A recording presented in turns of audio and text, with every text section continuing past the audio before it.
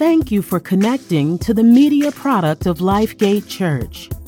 Pastor Brian Gallardo prays as this product goes out into the nations, that it empowers your faith, stirs your spirit, and pushes you towards your God-given destiny. For more information, please go to www.lifegatekc.org.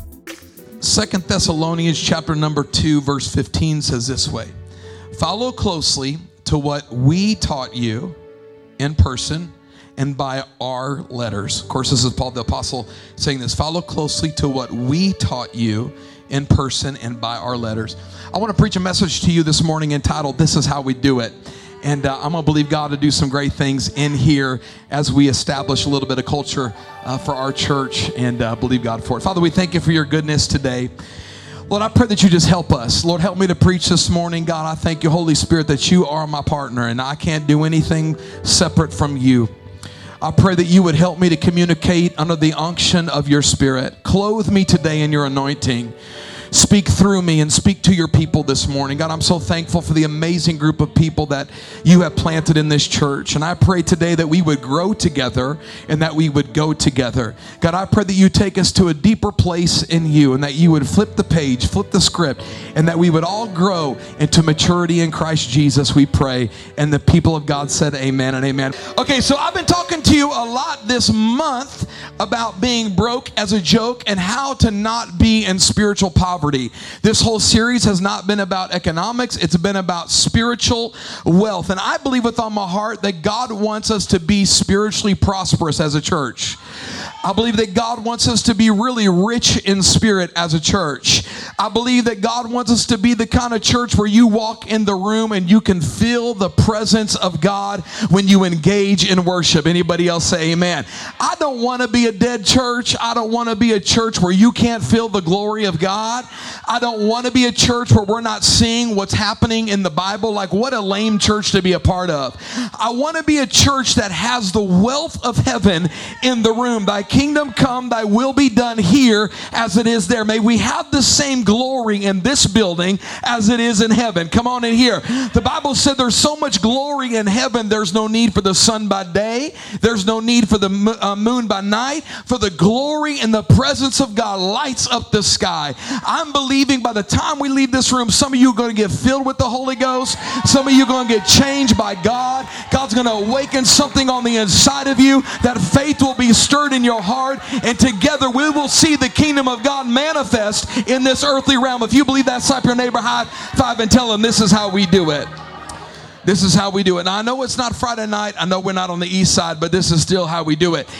I was thinking about this message today, and the Lord, I preached a little bit of this on Wednesday night. Listen, Wednesday night, we almost had a record attendance for young people on Wednesday night. And the anointing was in the room. We ain't had that many people in this youth ministry in over a year. I mean, it was incredible what God did on Wednesday night. And I preached my brains out. I really did. And it wasn't even a youth service, because we don't go back to youth services until August. We're going to go to full-fledged youth services in August. And it was so incredible. Ben did an incredible job on Wednesday night. So proud of him. So I was thinking, the Lord had me thinking about DNA. And DNA, we all know, is a molecule in our body. For all living things have it. Animals have it. Humans have it. And it carries, everybody say, a genetic code. This genetic code that lives in us particularly, it helps us to survive, it helps us to develop, and it helps us to reproduce. I'm going to say that word one more time. It helps us to reproduce. It helps us to reproduce. Now, this code comes from our mom and our dad. And so that's why you'll hear people say like, oh, she's a chip off the old block, or he acts just like his daddy, right? You get around Kira Stansel, she acts just like her daddy. That DNA runs strong. You get around the Pickens and Nova acts just like her daddy. That DNA, they're silly. That DNA runs really, really, really strong. You get around Olivia, she looks like her fine mama, but she acts just like, oh my goodness, y'all pray there's two of us. She acts just like her daddy, because that DNA is what gives her her facial features, her body type, her psychology, her personality. DNA gives us features. I'm going to say it one more time for the people in the back that are writing out the laundry list. Features. DNA gives us features. So in the natural, we have features given to us by our parents. But in the kingdom, we have spiritual DNA features given to us by our spiritual parents. Every church has a spiritual mother and a spiritual father that oversee that church. You say, Pastor, I've never heard that taught on or preached on. I think this is crazy. Well, go to every church and you can find out traits and features in the church that trace back to leadership. John C. Maxwell says it this way: everything rises and falls on leadership. If you want to know what the church is going to look like, that's the wrong one, but it's okay. If you want to know what a church is going to look like, look to the person leading it. This is how we do it. So spiritual DNA then reproduces after the parents or the spiritual parents of a church. These features will never change in a church unless God changes the leader who's leading that church. Trying to help you. Okay, we're going to go somewhere this morning. God calls a senior leader to lead a church in the local church that he establishes, and then that leader imparts it into the team. If you're on exec staff pastoral care, would you please stand up really quick? Exec staff pastoral care, could you please stand up? Okay, so here's how it works. I invest into these guys what I think the DNA of the church is supposed to be according to how the system of operation that God gave it to me. That's why when somebody comes to our church and they have an idea about a ministry they want to start, 99.9999% of the time, we don't do it because it doesn't come in line with what God has already established here for us through structure of governing office gifts. Look at your neighbor and say, ooh, this is how we do it. So I impart it to these guys, and then these guys impart it to dream team leaders. If you're a dream team lead, stand up to your feet real quickly. These guys impart it to dream team leads, and then the dream team leads impart it into the dream team. Now, if you serve in the church in any capacity, stand to your feet real quickly. So, look at all these amazing volunteers. Come on, my goodness gracious. And so it flows that way. Give your neighbor a high five and say, this is how we do it, and grab your seat. So Paul said in 2 Thessalonians 2:15, follow closely what we taught you in person and by our letters. He's not necessarily just talking about theological, doctrinal things that he taught them, and I'm going to prove it to you. Some theologians believe that Paul was in Thessalonica for 3 weeks. Some theologians believe he was in Thessalonica for 3 months. It doesn't really matter if it's 3 weeks or 3 months. We just know that Paul poured himself strong into the church of Thessalonica. Now, throughout history, the Thessalonican church has a great reputation because they were really wealthy in the spirit. They were an extremely healthy church in structure and in order and spirituality. And Paul raised up 3 main leaders in Thessalonica: Jason, Aristarchus, and Secundus. They're in scripture throughout the Bible. And Paul had several leadership conferences with these 3 guys.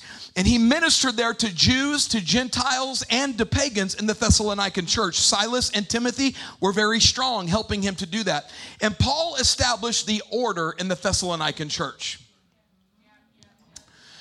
He established order. So I read through Paul's writings as it pertained to the Thessalonican church. And I want you to hear, because I did not include the ways of living or theological or doctrinal issues that would be an eternal matter.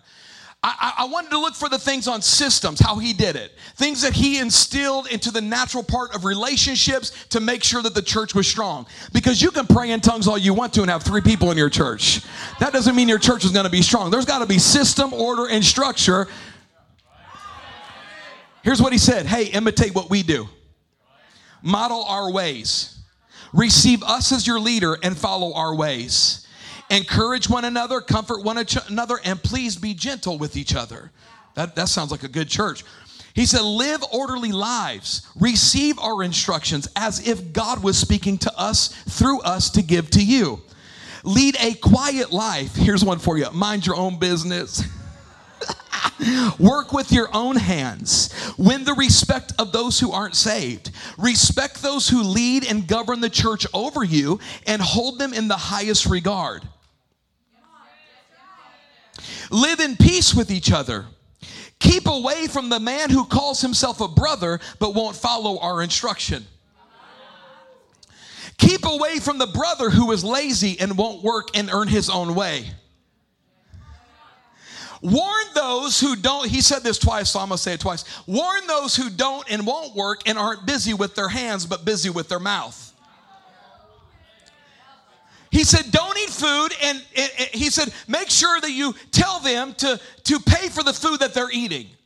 Earn the bread that they eat. Test everything, and don't treat prophecy with contempt. Now, all these things right here have nothing to do with eternity. They have nothing to do with you missing heaven or going to hell. They have nothing to do with you growing in your spirit. They have to do with Paul's ways of leading the church. That's why he said, follow closely to what we taught you in person and by our letters. I'm getting to the preaching point, but I have to lay all this foundation first. Because in church, you must know today, everything rises and falls downward. If the church flops, it's because leadership was flopping downward. If the church grows, it ain't got anything to do with good preaching. It's got to do with good leading. If the leader's healthy, the church will be healthy. If the leader's sick, the church will be sick. If the leader is seeking God, the church should be seeking God. Whatever a church looks like, it's because of one God put there to lead. Okay, here's how spiritual DNA works in a church. First, God gives it to a set person, and then that set person gives it to the people. Let me give you some scripture here. Psalm 133, verse 1 through 2. And I'm gonna get into some preaching. But I haven't been able to preach this in about a year, and I'm kind of like overloaded. So I'm going to teach you a whole series in one day because my sabbatical starts next week, and I got to get it all out. Psalm 133, 1 through 2 says this: how good and pleasant it is when people live together in unity. Isn't that a good concept? Don't you like unity in your house? Some of you didn't have unity on the way to church. I can feel it. You're fighting on the way to church, slapping your kids, cussing out your spouse, giving the person a bird to cut you. I know there's not been unity in your car on the way to church, but we're going to talk about unity. Now, unity can't happen unless somebody's making it happen. We ain't going to have that way here because we are in unity. That's how you keep the unity, right? Why y'all looking at me like I'm crazy? You know, y'all should see your face, man. It's like, woo. You should smile or something. Praise God. Okay. Then he says, it is like the precious oil on the head. Where does it go? Running down. Running down.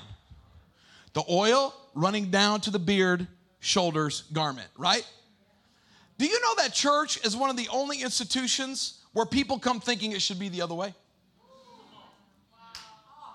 I mean, can you imagine your teenager bringing a friend over to your house and that friend telling you what time y'all going to have dinner? Why y'all looking at me funny? Brother Carr's like, I'd beat him. I seen the sinister grin on his face. I'd have beat him. I'd tell Kai's friend to go home. That's what I've done to do, you know what I mean? It runs down. Everything rises and falls. Everybody say downward. Okay, let's look at two more verses, and then I'm going to get into the nitty-gritty. Here we go. 1 Corinthians 12:28, and God has appointed. Who appointed? God. Say it one more time. Who appointed? God. I'm not a hireling. Who appointed me? God. Aren't you glad I'm not a hireling? Yes. Who appoints your pastor?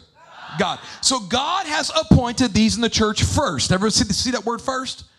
Because we live in a goofy culture where people think this is like 23rd. Like your tongue and prophecy and interpretation should trump what the pastor's doing. Because God, you had a bad pizza last night and God gave you a dream. First is governing gifts. I had somebody tell me off the other day, said there's no longer apostles and prophets in the New Testament church that died in the book of Acts. That's not in Scripture.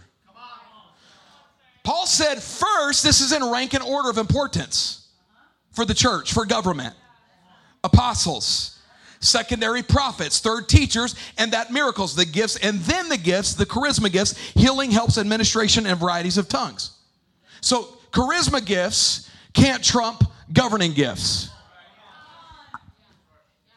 Leadership gifts in the church can't trump, the actual Greek word is dogma gifts. Charisma can't take place of dogma because God sets dogma in order first. Let me give you another Bible verse because I want to help you in this independence city, in a democratic government. Let me show you how the kingdom works. Okay, Ephesians chapter number 4, verse 11 says this, and he, Jesus, here's that word again, appointed. It means to set up and to inaugurate. So Jesus himself sets up and inaugurates apostles. What's an apostle? A special messenger, representatives, and ambassadors. We're all ambassadors of Christ Jesus. No, you're not. In context, governing office apostles are.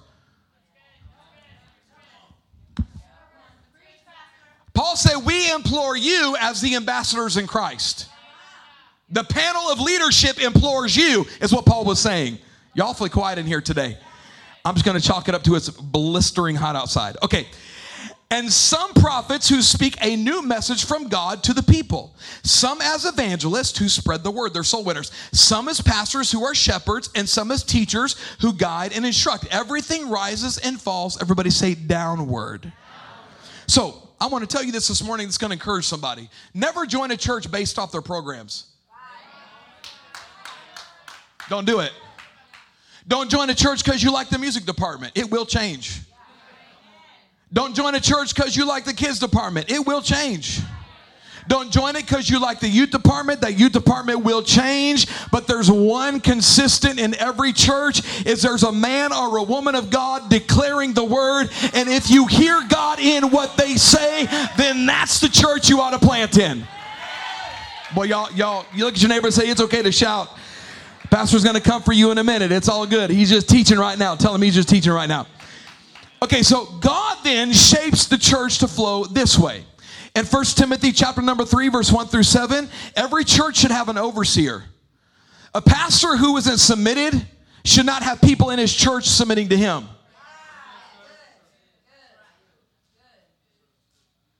I would be a fool to ask you to submit to me, and so would you if I wasn't submitted to a leader. That's dangerous. And Paul knew that. That's why he told Timothy, here's the structure for overseers and bishops. And then the second level of leadership is when God places somebody to govern in that local church.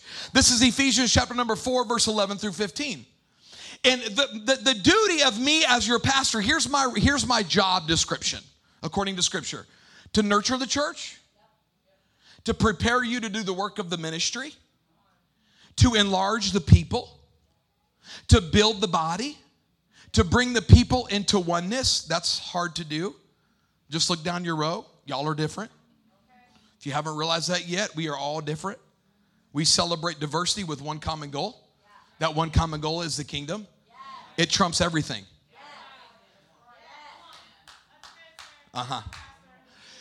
My job is to bring us into relationship with Christ and to lead us into spiritual maturity. This is a mature message. That's why some of you are falling asleep, because you have a hard time coming into maturity. You're disconnected. You want to be hyped up and emotional in the moment. You want to be preached in your emotions to be stirred. But I have to bring you into spiritual maturity.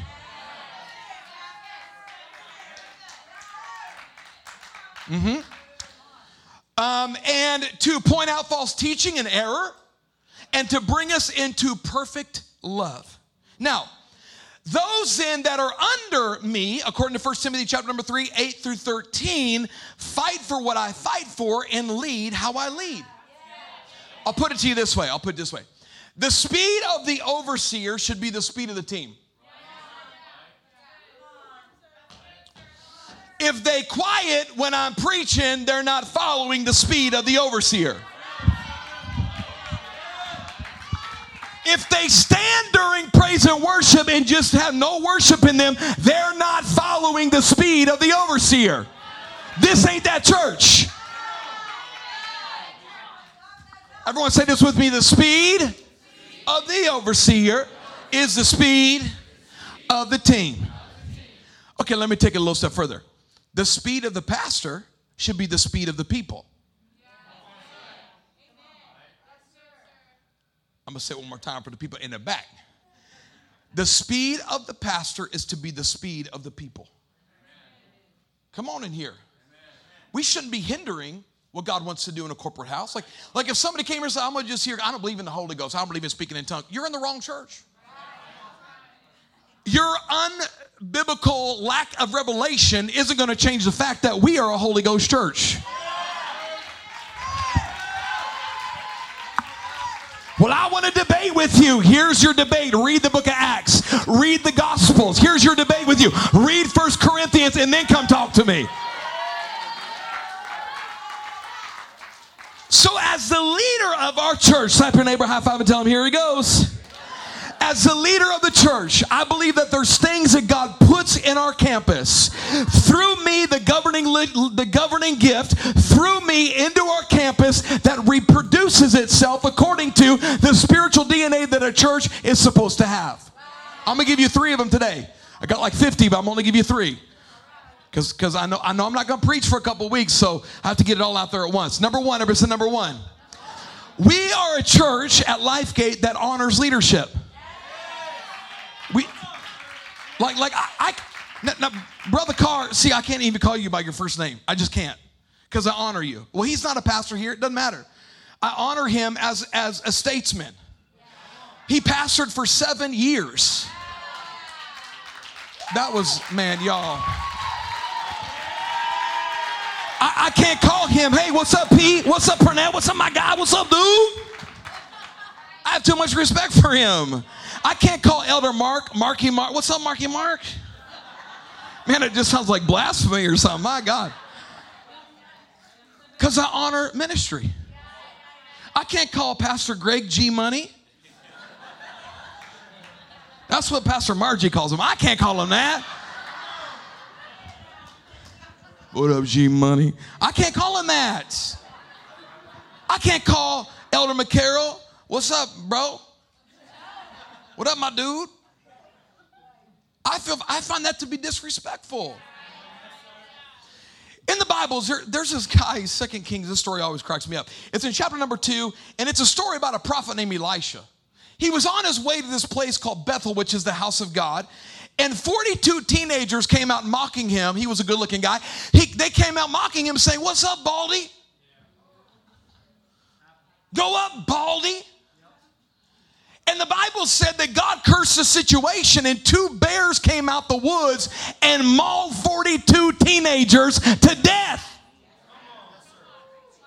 It's a biblical principle throughout all Scripture that God honors leadership. And because it's a principle to God, it's a principle here. Slap your neighbor a high five and tell him this is how we do it. I was reading one of my favorite portions of the Scripture to read is the Pentateuch. I love the first 5 books of the Bible.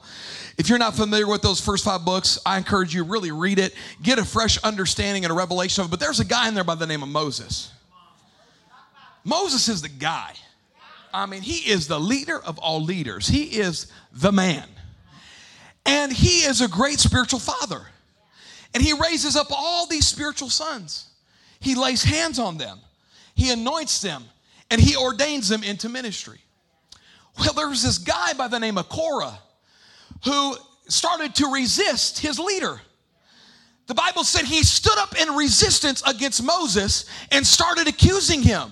God in his face. He gathered 250 prophets and priests with him and said, we're against you, Moses.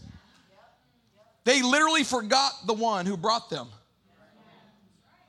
out of dishonor and disregard. Your Bible said the earth opened up and ate them. Was Moses perfect? Did he do everything right? But it's the principle that God has established in Scripture. When he puts a man in office, who are you to stand against the structure and the system God put on him? That's how we do it. Listen to what they said. This is what they accused Moses of. You've gone too far. You think you're better than us. You don't care what we have to say about the vision. You don't care about our thoughts. You're high and mighty up on your high horse. You're lording over us. You're oppressing us. You're an abusive leader. You're not a man of your word. You're a horrible leader. Moses didn't say nothing. God said, back up. Oh. Where'd they go? I don't know. They gone. This is a church that honors ministry. Let's look at some Bible verses. Let's put some Bible on it, okay? Psalm chapter 105, verse 15 says this, do not touch my anointed or do my prophets any harm. Now, I've heard church people misquote this verse to say, well, we're all anointed. I'm anointed to lead worship. I'm anointed to pray at the altar. I'm anointed, Kelsey, to run a camera. That's not what it's talking about. To bore you with all the Hebrew words, because I'm not good at pronouncing them, it always sounds like you got something in your throat. Let me just read to you when you translate it from Hebrew directly into English. Here's what it says. Do not put your hands or lips upon my consecrated priest, and do those who speak on my behalf no harm as to spoil their heart and to break their emotions.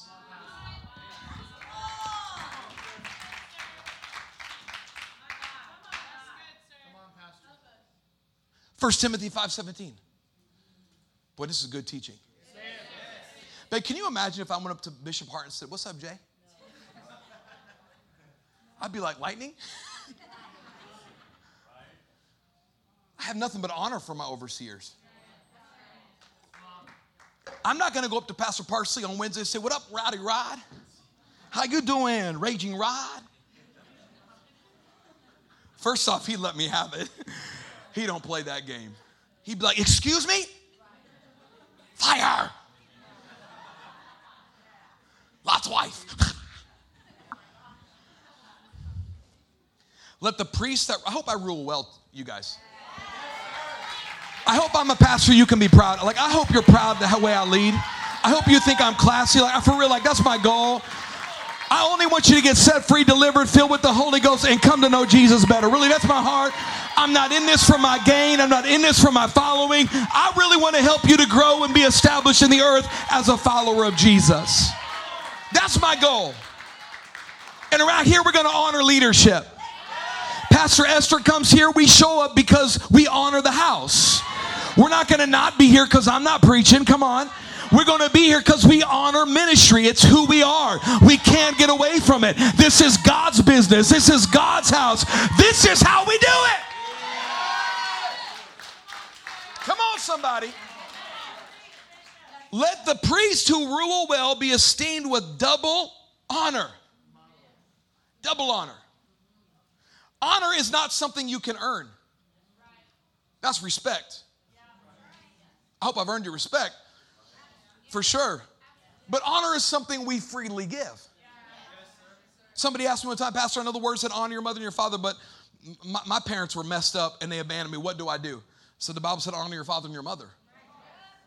And you'll live long. It's something we give away freely. I would never call my mom, what's up, Sherry? That'd break her heart. My mom's super sensitive. She'd be like, when did you call me?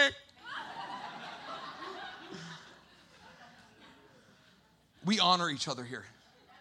It's in our DNA. It's who we are. Somebody said, well, I don't like all that. We just all the same. Well, you don't read your Bible. You put your britches on just like I do. No, I really don't. I stand up on my bed. My wife holds them out. I take off running. I jump up and I slam into my jeans. I just lied in the pulpit. Listen. I don't wish this on anybody. If you ain't called to pastor, run as far away as you can. It's nonstop warfare. It's nonstop. You have to try to find the place of breath. It's like you're pedaling water and the water's right here and you're just, I got a breath. How about you, honey? She's like, yep, I got one. Woo! Oh, yeah, I got one too. Woo! Constantly. We're going to honor ministry around here. Are you ready for point number 2? Now we're going to get into the preaching part, Matthew. This is us, point number 2. And we're probably not going to get to point number 3, but it's all right. Point number 2 is we are a church of volume.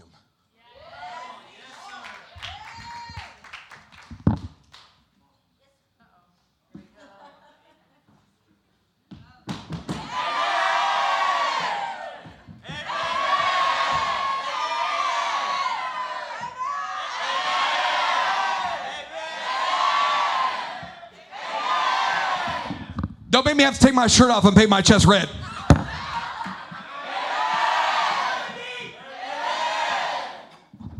Y'all are just so loud around here. Chris, can you please play them drums softer? No. When you came here, we was loud.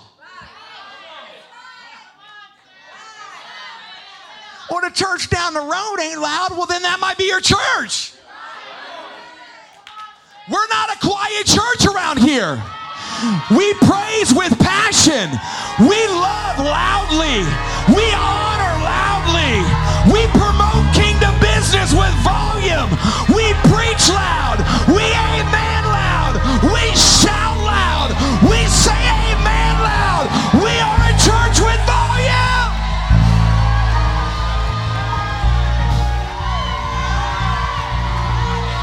Somebody say it. Well, that's not all necessary. It doesn't have to be a necessary thing. It has to do with the DNA of our house.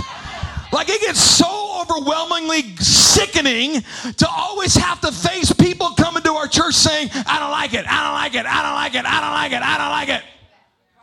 It's the DNA of our church. And as long as I'm the pastor, I don't see it any other way.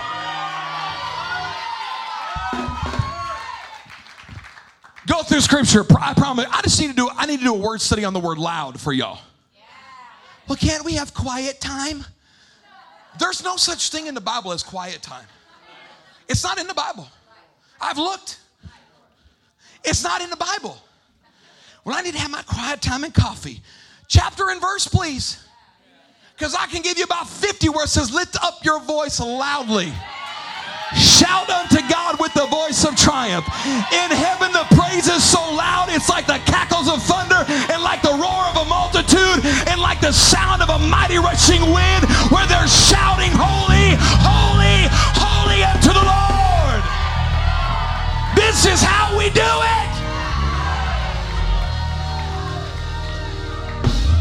it. See, American church wants to come and be comforted and comfortable. But I'm not called to comfort religion. I'm a kingdom. I'm a preacher. I'm not a talker. I'm not your life coach. Come on in here. I'm definitely not a politician. My God. I'm not a life coach. I'm not your counselor. I'm a preacher of the gospel of Jesus. I'm a preacher. The word preach in the Greek means to lift up your voice and herald like a newspaper. I am here this morning to lift up my voice and to herald like a newspaper that God is good, that God is provider, that God is holy, and we're going to do it with some volume. Somebody say yes. Slap your neighbor high five and tell them this is how we do it. Okay, so we are a church of honor. But John, you sound good on that piano. You sounded good earlier on that piano. And you look good up here. Can I get a witness? Miss Susan's out there all distracted because we are a church of honor. Don't send me any emails. But I just think that you're wrong about the whole loud thing. Don't mess with me. I'm a different stage in my listen, I'm a different pastor. The last year changed me. Don't mess with me. I'll smile and directly put you in scripture. Leanne and Donnie made me a seat that said, be careful, you might become a sermon illustration. Number 3, I will not apologize for being a Holy Ghost church. We are a Holy Ghost church. We speak in tongues around here. We fall out on the floor. We shake under the anointing of the Holy Ghost. Tears will stream down our cheek. We believe in casting out demons around here. We believe in signs and miracles and wonders. Come on. We believe in folks like Jerry who were addicted and bound to methamphetamine for years, walks into the door, gets prayer, and is instantly delivered by the power of the Holy Ghost. We believe signs and miracles accompany the word. We are a Book of Acts church. We are a Holy Ghost church. I make no apologies for it. We're going to speak in tongues publicly, privately, in our bedroom, in our car, on the platform, in the bathroom, and if you stay around long enough, you're going to speak it up too. I'm so tired of a coward church that's scared to death to do what the Bible tells us to do. My God, raise up a tongue-talking, a yoke-destroying, burden-removing church in America, God. Somebody say, this is us. It's how we do it. We're going to pray in tongues because the Bible said to pray in tongues. We're going to fast for power because the Bible said to fast for power. We're going to raise the spiritual dead because we're not thermometers, we're thermostats. And we're going to turn the heat up 5 more notches and agree with heaven and say yes. Look at your neighbor and say, this is us. We make no apologies. We believe in the tangible presence of God. We believe in the miracle signs and wonders. They were not a metaphor, they actually happened. Jesus actually walked on water. Jesus actually healed a woman who bled for 12 years. Jesus actually healed blind Bartimaeus. Peter actually raised Dorcas from the dead. This is us. Look at your neighbor, say, this is us.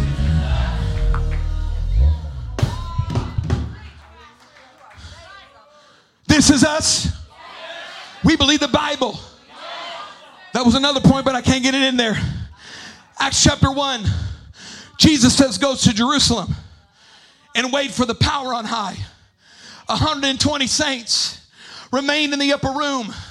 They begin to pray. In Acts chapter number 2, the Bible said on the day of Pentecost, the Holy Ghost came from heaven and descended upon them, and they were filled with power and began to speak in other tongues as the Spirit of God gave them utterance. 3,000 people get saved. Acts chapter number 3, there's a lame man stuck at the gate called Beautiful. He had never walked before, and the New Testament church walks up to the temple and said, silver and gold I do not have, but what I have I give unto you. Arise in the name of Jesus Christ of Nazareth. And a man who never walked before jumped up and started leaping. 5,000 get saved.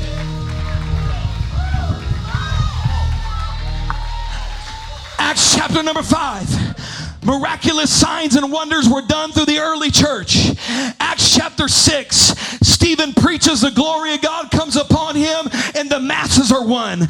Acts chapter 8, Philip preaches in Samaria, casts the devil out of a witch doctor, and the masses get saved. He baptizes an Ethiopian man, teleports to another city. This is us. I don't want it like American religion has it. I want it like the Bible says. I don't want it like dead, lukewarm Christianity. I want it like the Bible says.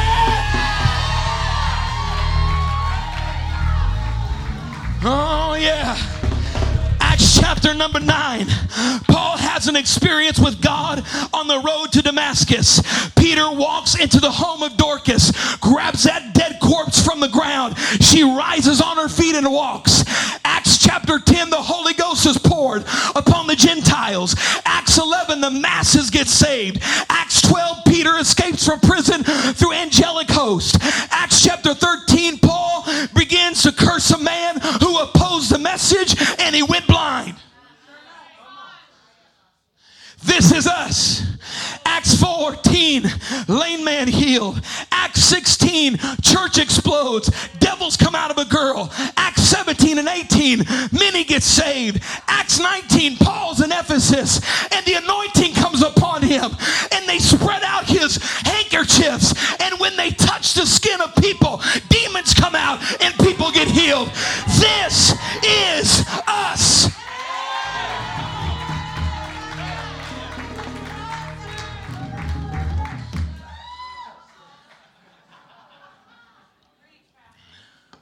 My God, the book of Acts is the only blueprint for what church should look like. I don't care what church leadership conference you go to. The book of Acts is the blueprint. I was told about a church planners conference the other day. They didn't mention in 4 days one thing about winning the lost for Jesus. They mocked and made fun of people who walk in the supernatural, calling them crazy. That's not the blueprint I read. There are 28 chapters in the book of Acts. Do you know that when Luke was writing to Theophilus, he never said, I love you, son. He never said, so be it. He never said goodbye. He never said, this concludes my letter of the book of Acts. It just abruptly ends. You know why? Because you're on the next chapter. Because I'm the next chapter. We the next chapter of the book of Acts. Wherever our feet go, God has given us the territory. Find me at Walmart, devil. You better leave me alone. I'll cast you out of a person at Walmart. Find me at the Cracker Barrel. I will preach Jesus until the sun goes down, in the pulpit, out of the pulpit, because we Acts chapter 29. Somebody say, this is us. Look at your neighbor, say, this is you. We a Holy Ghost church. We a holy rolling bunch. We the Bible thumping, Holy Ghost filled, fire baptized, demon casting out church of the living God. This is us. It's who we are. And devil, we're here to stay.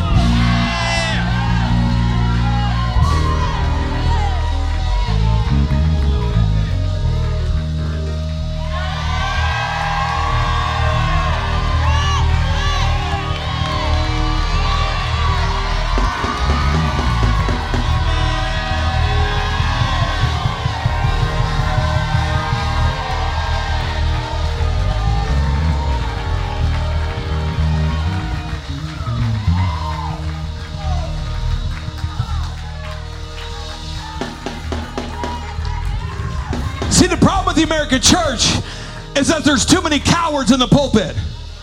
Too afraid to say this.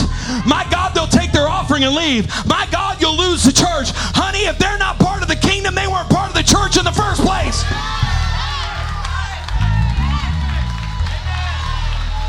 Come on, Nick, I need to hear a shout from the back row. Come on, Miss Jerry, I need to hear a shout from the back row. Come on, Jeff. This church is going to be wealthy in spirit. It will not be broke as a joke. Tweet that, homeboy. I said tweet that, homeboy. We are about to make speaking in tongues popular.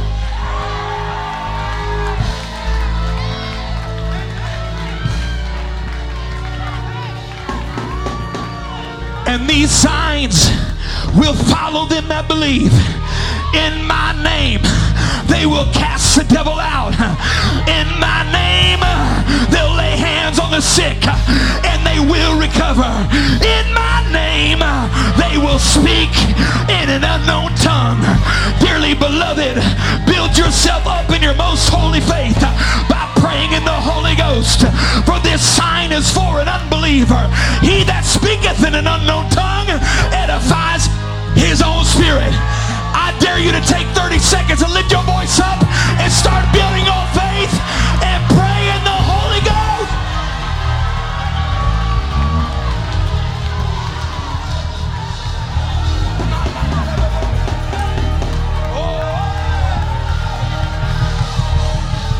Bande Kasharamonde Balatoloboki Maskatalabochi Kabarande. Come on, 5 seconds. Brande Kasatalaboho Maselabronde Bakapreba. In the name of Jesus. In the name of Jesus. In the name of Jesus. In the name of Jesus. In the name of Jesus. In the name that's above every name. In the name of Jesus. In the name of my Jesus. Not the Jesus Paul preached, but the Jesus I know. In the name.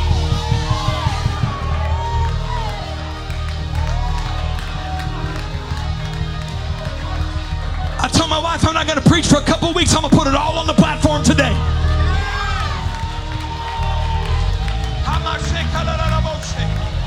Some of you haven't felt the presence of God in years.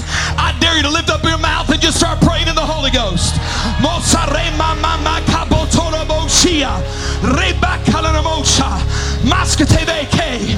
In the name of Jesus.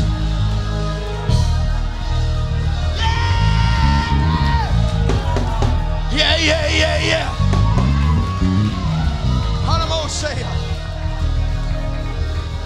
Hallelujah. You know, Jesus, now we have to have some teaching on what we just did. Jesus didn't teach and then do. He didn't say, hey guys, let me teach you why I need to spit in this man's eye. I'm going to hawk a big old loogie in the dirt, spread it on his eyes. Let me teach. No, Jesus did it. Then he said, hey guys, this is what this means. There are 4 types of tongues in the Bible. 4 of them. And this is how untheologically sound people get it twisted. Well, you should never pray in tongues public if you do it. That's not in the Bible. You shouldn't speak in tongues publicly unless there's an interpretation. That's not praying in tongues. To speak a tongue is when we all get up, everyone's quiet, and we speak it publicly for the whole church. That's for corporate edification. Then there's praying in the Holy Ghost. Jude 20. He that prays in the Holy Ghost builds his faith up. Then there's the language of nations. That's Acts chapter 2, 1 and 4. They weren't speaking in a heavenly language. It was a heavenly language, but the people heard it in their native language. So all the people came, I hear you speaking in Crete. I hear you speaking in Japanese. I hear you speaking in Afrikaans. They heard it. And the 4th language, tongue, is the language of heaven. They don't speak in Spanish there. No speaking in Spanish, none. I know that's the language of beauty. My people, that's the language of beauty. I was for sure that's what they spoke in heaven, but it's not. It's the language of heaven. God doesn't talk in English in heaven. He has his own language. Thy kingdom come. Thy will be done. On this earth. Ooh, I feel the Holy Ghost as it is in heaven. Let me talk like you're talking there. That's why 1 Corinthians 14:1 said when you speak in tongues and when you pray in the Holy Ghost, you're actually speaking mysteries that only God understands. That means when you talk it, the devil's getting confused. If I ever hear a thought in my head that's anti-God, you know what I do?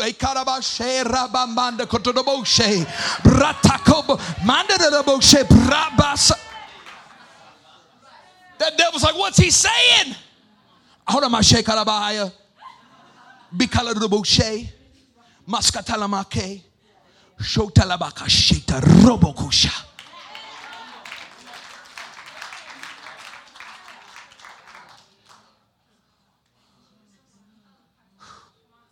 Hamake. I'm a presence guy. I feel the presence of God in here. Bree. Mashkatobo ke namahaya. Moskatalabakaya raboboshe. Pastor, you're over 4 minutes. So what? This is us. Might go over 50.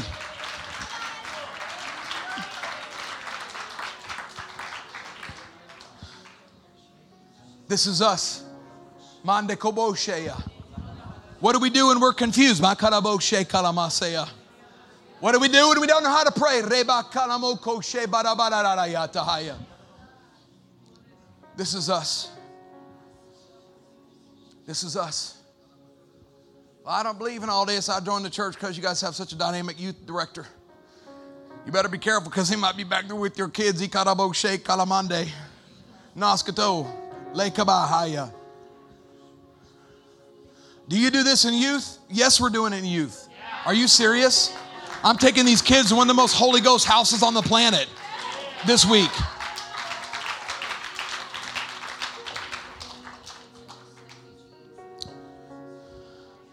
It's us. We're going to honor here. We're going to honor here. Here we're going to honor. There's a systematic structure that God has called us to have. Anything else is out of order. It's out of order. If you hear people out there putting their lips on your leader here, your loyalty is non-existent if you don't stand up and say something. Because to be loyal to someone means you can't be loyal to everyone.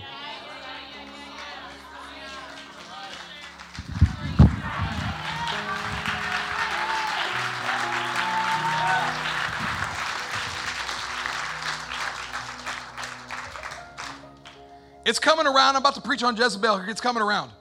I just had to wait till the Lord said I could. I did write a book on it. It just got revised, by the way. Got revised. Had to fix some things in there. We honor leadership. We don't apologize for it. Pastor, you telling us to honor you? I'm telling you to honor leadership. If you consider me your leader, biblically you shouldn't show dishonor. Do you know that the gift in me can't work if there's no honor in the room? If I'm your homeboy and I'm your coffee, tea, and prophecy guy, let's go have coffee and tea. I can't do that this week. I don't like you anymore. I'm leaving. You're a manipulator, is what you are. We honor leadership. Ooh. Dr. Hart used to tell me, well, you cut the grass low today. Secondly, we're a church of volume.